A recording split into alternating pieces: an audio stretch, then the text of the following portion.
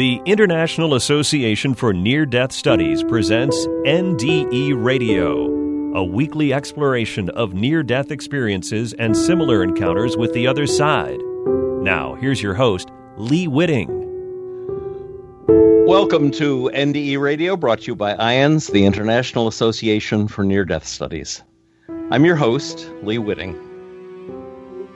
At the age of 12, our guest today, Ellen Wheelton, was learning to ride a horse Western style when the cinch slipped and she was kicked in the temple by the horse. She lay in a coma for 5 days, not expecting to live, during which time she experienced a remarkable NDE with tremendously impactful spiritual lessons. Ellen was drawn back into her body by music, but was with practically no memory of her life before the accident. Today, Ellen is a transpersonal and music therapist, healer, workshop presenter, and educator who uses numerous modalities such as music, sound bowls, essential oils, meditation, and more. One of her gifts is to work directly with angel guidance for patient care. Ellen has a master's degree in transpersonal counseling with an emphasis in music therapy. She's trained in the Bani method of guided imagery and music, holotropic breathwork, Reiki, and aroma release. As an example, she's worked at the VA to mitigate soldiers' PTSD by using essential oils that impact the limbic system, helping to defray the intensity of their symptoms. Ellen, welcome to NDE Radio. Hello, thank you for having me. Well, it's wonderful that you're here. And Ellen, I can't really ask about your early childhood since those memories were lost in the accident, but let's begin with what you experienced in your NDE. Absolutely. I was taken to another place, really. I found myself first on this raft of sorts, a wooden raft on a pink cloud. And in front of me was Jesus. And to the left of me was a man, thin and bald with long brown robes. And I felt so at home and safe. I felt completely protected and loved unconditionally. Mm-hmm. And then I was taken to heaven, right? So that was my next piece. Well, let me ask you first. How did you know it was Jesus? Had you been raised Christian? Yeah, it was a knowing. I just knew. I had been raised in a Christian faith, right, Methodist, and so I always assume that in these near-death experiences, the guides that come to you and the masters that come to you are ones that first are known to you. I just kind of get a sense of that, and so he was there, and then I was later to find out that the guide and master on my left was Buddha. And that was a master I hadn't known of yet or met, but he became very real to me later in my life. Yes. And did Jesus look like the traditional Jesus of your Methodist upbringing? He did. He was wearing very basic robes, so it wasn't anything ornate. I've seen him again. He's come to me again more lately, and he's wearing more adorned robes and sitting in a throne of gold. And Buddha came back to me too, but then he was just in very simple robes and just very loving. And I remember the eyes and just feeling so loved and connected, and we communicated through our thoughts. So, what were his eyes like? Were they a particular color, or were they illuminated somehow? They were light. They were love. This whole experience became more about a feeling and a knowing than what I actually saw. But there was this unimaginable, beautiful, loving energy that just encompassed me, and I became that love at one point later when I went to heaven. And you had said, I think, that Buddha was a protector of sorts. Yeah. It was so interesting because I felt as though I knew him, and he was ancient, right? And I felt very protected, as if he were to shield me and protect me in some way. But he never communicated with me, not in the way that Jesus did through his thoughts. He was just there, a presence, a loving, grounding, protective energy. It was beautiful. I wonder if you'd been a Buddhist in a past life. I've wondered that many times. I've seen a few of my past lives since this experience, and I was told that I passed away of a head injury in previous lives, and I saw it happen. I was a Native American on a horse. It was shot in the head in one of my lives, but I haven't been taken back to a Buddhist life. But I would definitely believe that to be true for sure. Okay, so then from your raft in the pink clouds, you were lifted into heaven. What was that like? Yeah, so from that place, I just was in this place of light. And so at first, it was more of what you experience as a human, where I could hear music and I could see the light and I could feel the love. I didn't see any other beings with me, but I felt them there. I could feel their energy and their love. So what happened to me, my experience, the best I can describe it, was I felt like I was blanketed by this unconditional, unimaginable, beautiful, warm love and light. And as I felt it kind of the pressure and the warmth of it around my body, I started to feel my body dissipate. I didn't have a body in this place. I just became the love. I felt myself kind of melting into it. And then I was love. I was beautiful love. And that's all that mattered. Like, I just remember it was just a state of being absolute love. Did you feel that you had any of your own personality left, or did you feel totally merged in God? I was completely merged. There was no me. There was no personality. I was part of something bigger. I was connected to something greater. I was source. I was divine energy. We all were divine energy. All of the energies that we have now are divine energy. And I think that's a big message that I brought back with me when I came back, is that we hold that divine energy in us because we all have purpose. We all have meaning. And all we have to do is recognize it and acknowledge it. Right. So there was no fear connected with this melding into the love? Oh, no, there was no fear at all. I felt as though everything were meant to happen as it did. And even when I was taken back to the raft after my experience of becoming the love, I remember all of this knowing that came to me. There was no fear that anything that I chose would be right, whether I chose to stay there in heaven or to come back here. And so many wonderful, beautiful messages came through. Some people who have had near-death experiences insist that they maintain their own individuality through the experience. And I think it seems to me that our final goal is to do exactly what you started to do, which is to merge completely into God's love.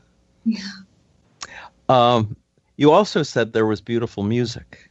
There was. And since you've had such a calling to music, tell us what was that? What kind of music was it?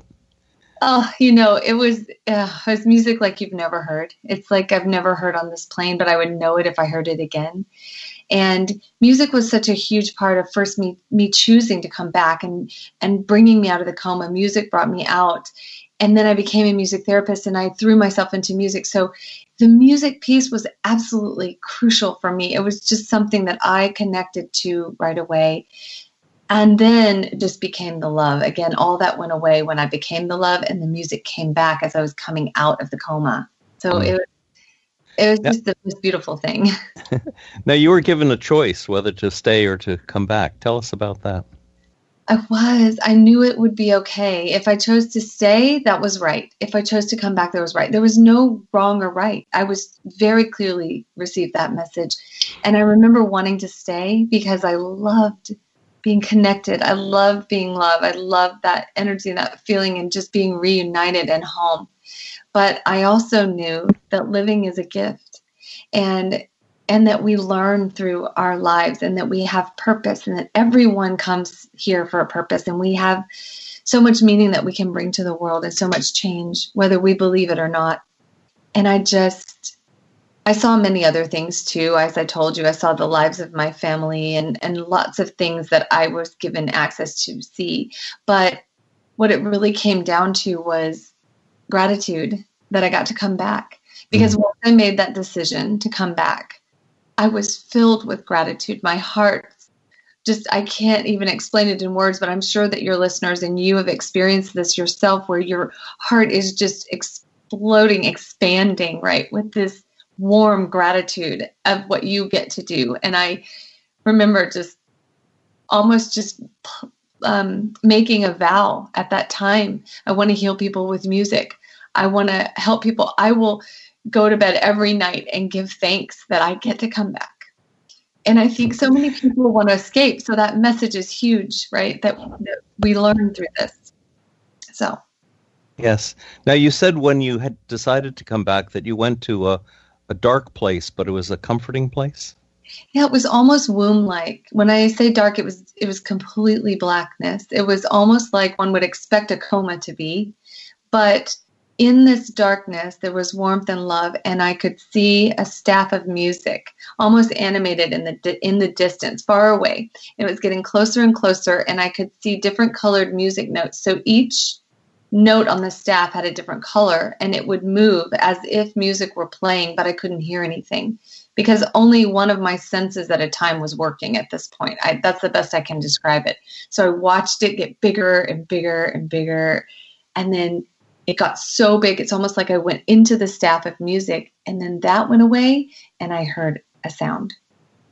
And that was the real magic of this experience for me. What was the sound like? So if you were to imagine a tiny, tiny pinprick of light in darkness, in complete darkness, that's how I explain it. But instead of it being light that I could see, it was this really soft, beautiful music and almost inaudible. At first you think, am I hearing something? No. Yes, I am. So every part of my being focused on that sound, and I pulled it to me, and I felt I pulled myself toward it. It was like the hardest experience in all of this. I fought to get to that music. I pulled it louder and louder and louder and louder till it was booming in my head, and then I opened my eyes. The music, no more sound. I could only see, and I was in the ICU, awake. Wow. I want to take you back a minute to something else you said. When you were in the heart of God, basically, you knew that there was no right or wrong. Do you think that holds true on earth too, or are there wrongs on earth? So when I speak to that, there being no right or wrong, that was the choice I was given, had no right or wrong. I can't speak to right or wrong on earth because I do believe that we have personal choice, and we can make a choice to live in our path, or we can make a choice to live outside of our path. And outside of our path, I do believe affects our journey here and our spiritual journey and doesn't connect us to source the same way. So when I was given the choice, I knew there was no right or wrong. When I was in that space of love, I didn't think about right or wrong, so that didn't come up there. But what did come up was that it was all love by a different name. And I do remember that. I remember thinking, okay, here I am. This is not definable. There are no boundaries. There are no limits. There are no limitations on this love. It doesn't go to some people and not others. It goes to all. And we all have access to it. Always. Wow. Yeah. Was there any other knowledge you recall that Jesus communicated to you? So much. So much that I remember the very first thing I conceptualized, I could think when I was on the raft, when I got back from heaven, right, was that everything that we worry about on earth, most everything that we worry about doesn't matter. Really. Like we're thinking about who did what or where we're going to be or if we're going to be late. But in reality, what really matters is each other and connection and relationship. What really matters is tapping into purpose and recognizing that we all have a purpose. There was so much information. I mean, everything from gratitude, a huge lesson of gratitude, that we can live in the space of gratitude and it will bring us closer to the divine. So much came through. I mean, I could go on for hours. Well, when you decided to return, did you immediately go into the darkness or were you back on the raft again?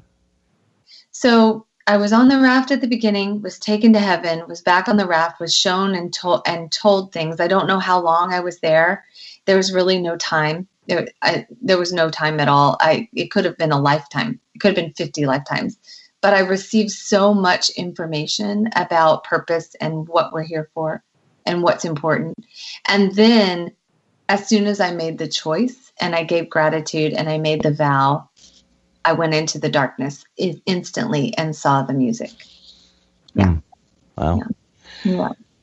Now you said that you had your father had been playing music from a Disney movie. Yeah.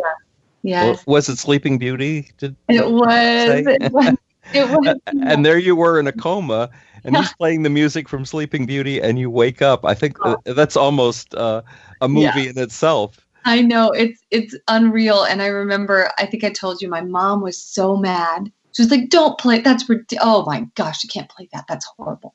Right. So she had all this judgment around it. But he was told to play music at my bedside that might stimulate my mind. And for days they had been playing home movies and my favorite movies. And this was one of my favorite childhood movies. So he played it. She was so angry about it. But hey, he knew on some level. And I was shown my dad's life when I was there, and how my passing would have affected his path on this plane.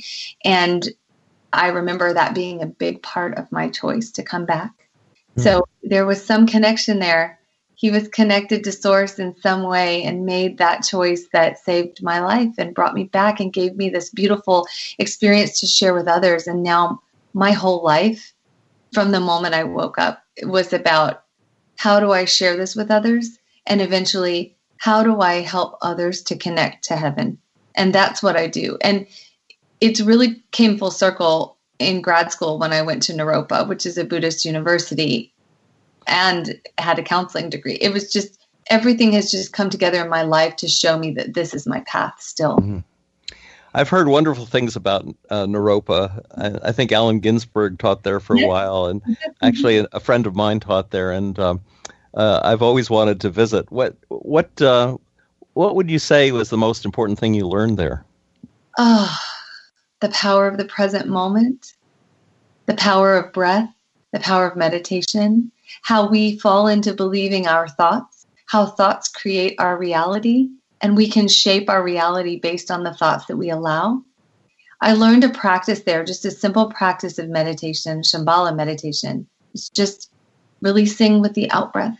It sounds so simple, right? But it can be challenging to get the mind to quiet.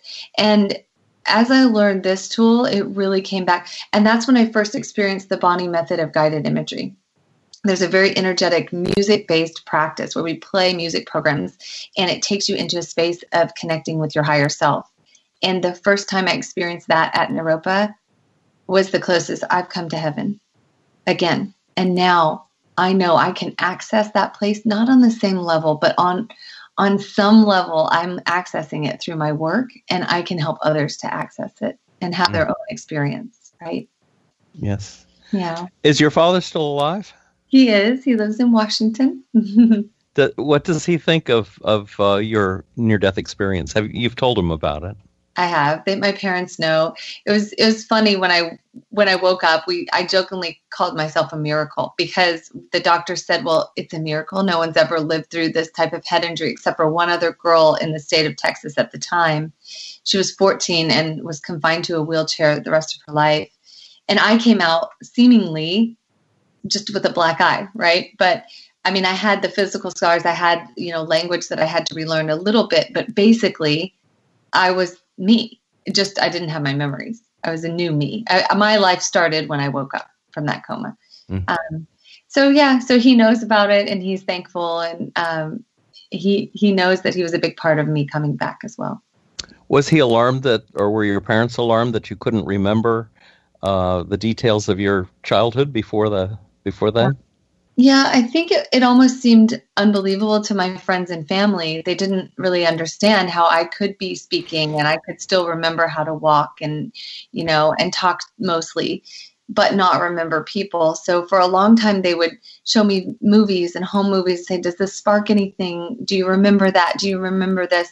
And the beauty of that was that I got to relive my childhood through the stories. And my mom was pretty sad about it. She said, "You had a great childhood. You were such a happy child," right?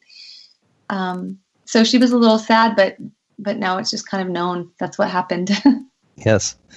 And you said you knew them through their essences, even though you couldn't remember the physical life you'd lived with them. Explain a little about that.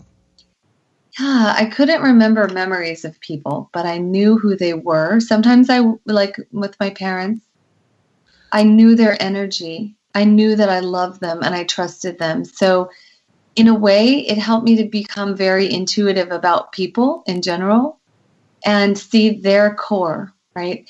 So I didn't have an actual memory of people, but I would know them through their energy and my own spirit guides, right, telling me. Do you think you had a relationship with them in past lives? Yes, absolutely. I believe that we are connected to people in our lives that help us to learn the lessons we choose here to come here to learn.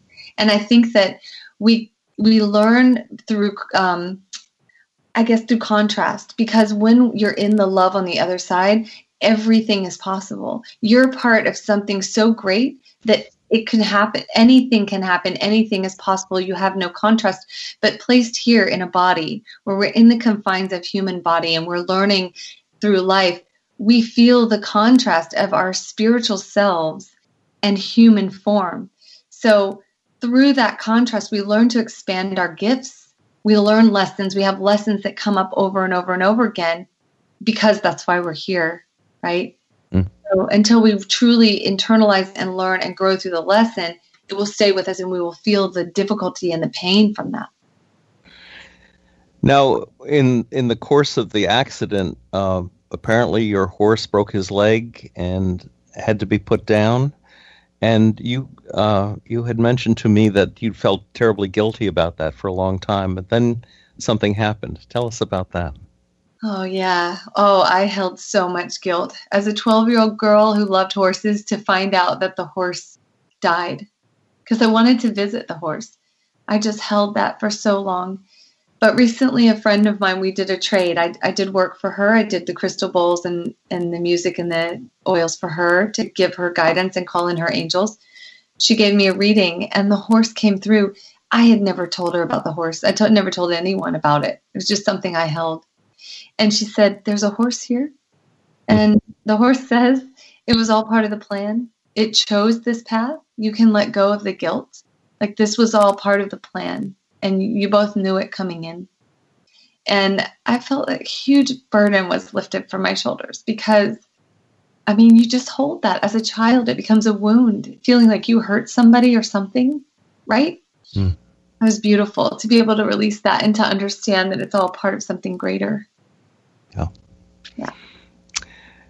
As part of your healing practice, and I mentioned it in my introduction, you say that angels work with you, or you work with angels in the healing process that you provide through all of these different modalities.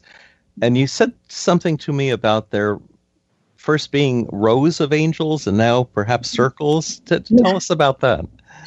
Well, every session or workshop that I do, the angels show up differently for me. And lately they've been showing me different formations, especially in the last 18 months or so. And the way they communicate with me is through the formations that they bring through. And sometimes I'll have a circle of women or men or both, and then I'll be at the front with my bowls and lead people through their own experience. And I'll see the angels, just concentric rows and circles of angels behind them. Sometimes there'll be just angels next to each person.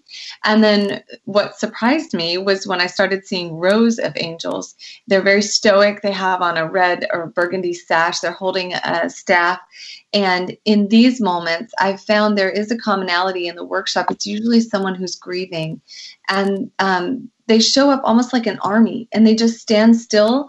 They don't come into the circle or bring animals in or messages in the same way. They just stand guard.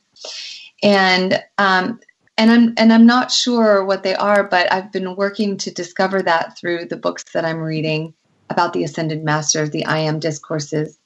And it's helping me to understand what they're trying to show me. Wow.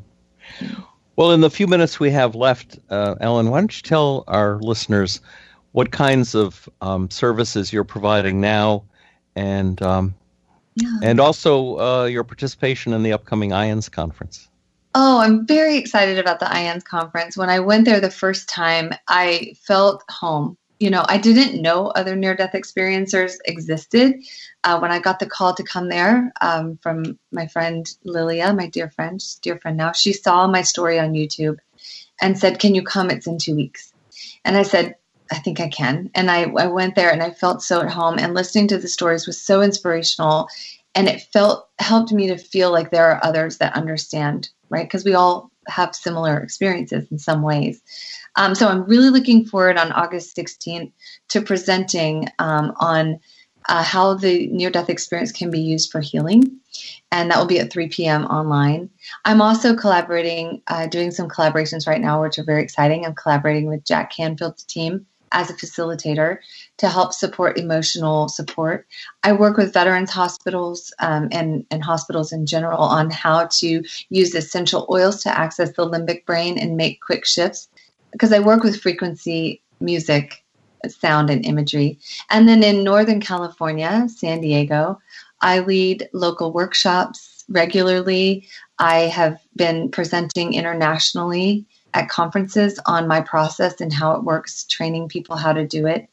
But in all, my goal is to help someone to just be a tool for someone to access their own inner wisdom, because the angels, I can't always tell you your own best guide. So that's very exciting. And I'm working on a book. So, and I just had a publication in the St. Edward's University.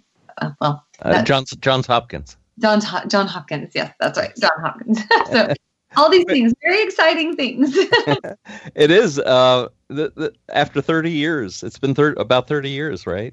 It's been 30 years. Yeah, 31 years now. Isn't it amazing how long it takes for a near-death experience to mature into a lifestyle and to begin to realize your gifts? Do you feel like this gift of healing and your gift of music came out of that near-death experience? 100%. 100%. I believe that I came here for a purpose, and that is my purpose, absolutely. However, sometimes we have an experience that allows us to see the purpose more clearly. And once you know, and it's that thing that you know keeps you up at night, that thing that just drives you, that you can't stop thinking about, right? That's how it really solidified for me, and that's when I knew. And I think others can have that through all sorts of other experiences in meditation or deep trances or even dreams, right? So yes, absolutely. That's when my life started. Now, if someone, if listeners wanted to get in touch with you, how would they go about doing that? Well, I have a website. It's wellnessmusictherapy.com. You can reach me at ellen@wellnessmusictherapy.com.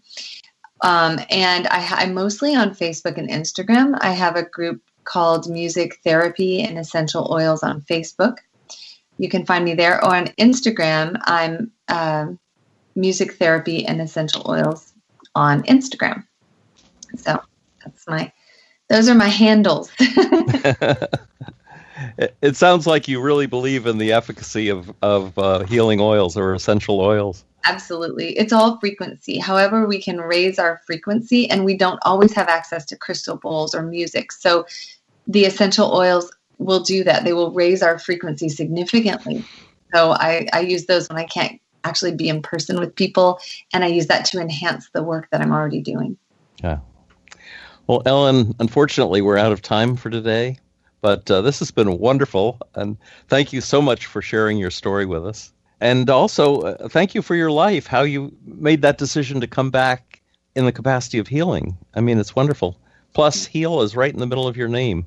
I noticed that. Oh, wow, it is. I've never noticed it before. You hadn't noticed that? No, it's built right in. That's how you use it. Nice. WHEALTON. There you go. Wow, thank you. And thank you so much for having me. This was a joy. I love sharing my story. I love your story. I love your work and this platform. It's amazing. So I love this. I love this job of mine myself. Yeah. Because I get to meet people like you. Well, thanks again. Thanks again. And let me remind all the listeners out there that I designated as telephone chaplains. Don't forget to keep using your phone or social media to check in on those folks you think might benefit from having someone to talk to in these days of isolation in various parts of the country. And please stay masked and stay well. And until next Monday, 11 a.m. Eastern, this is Lee Witting saying thanks for listening.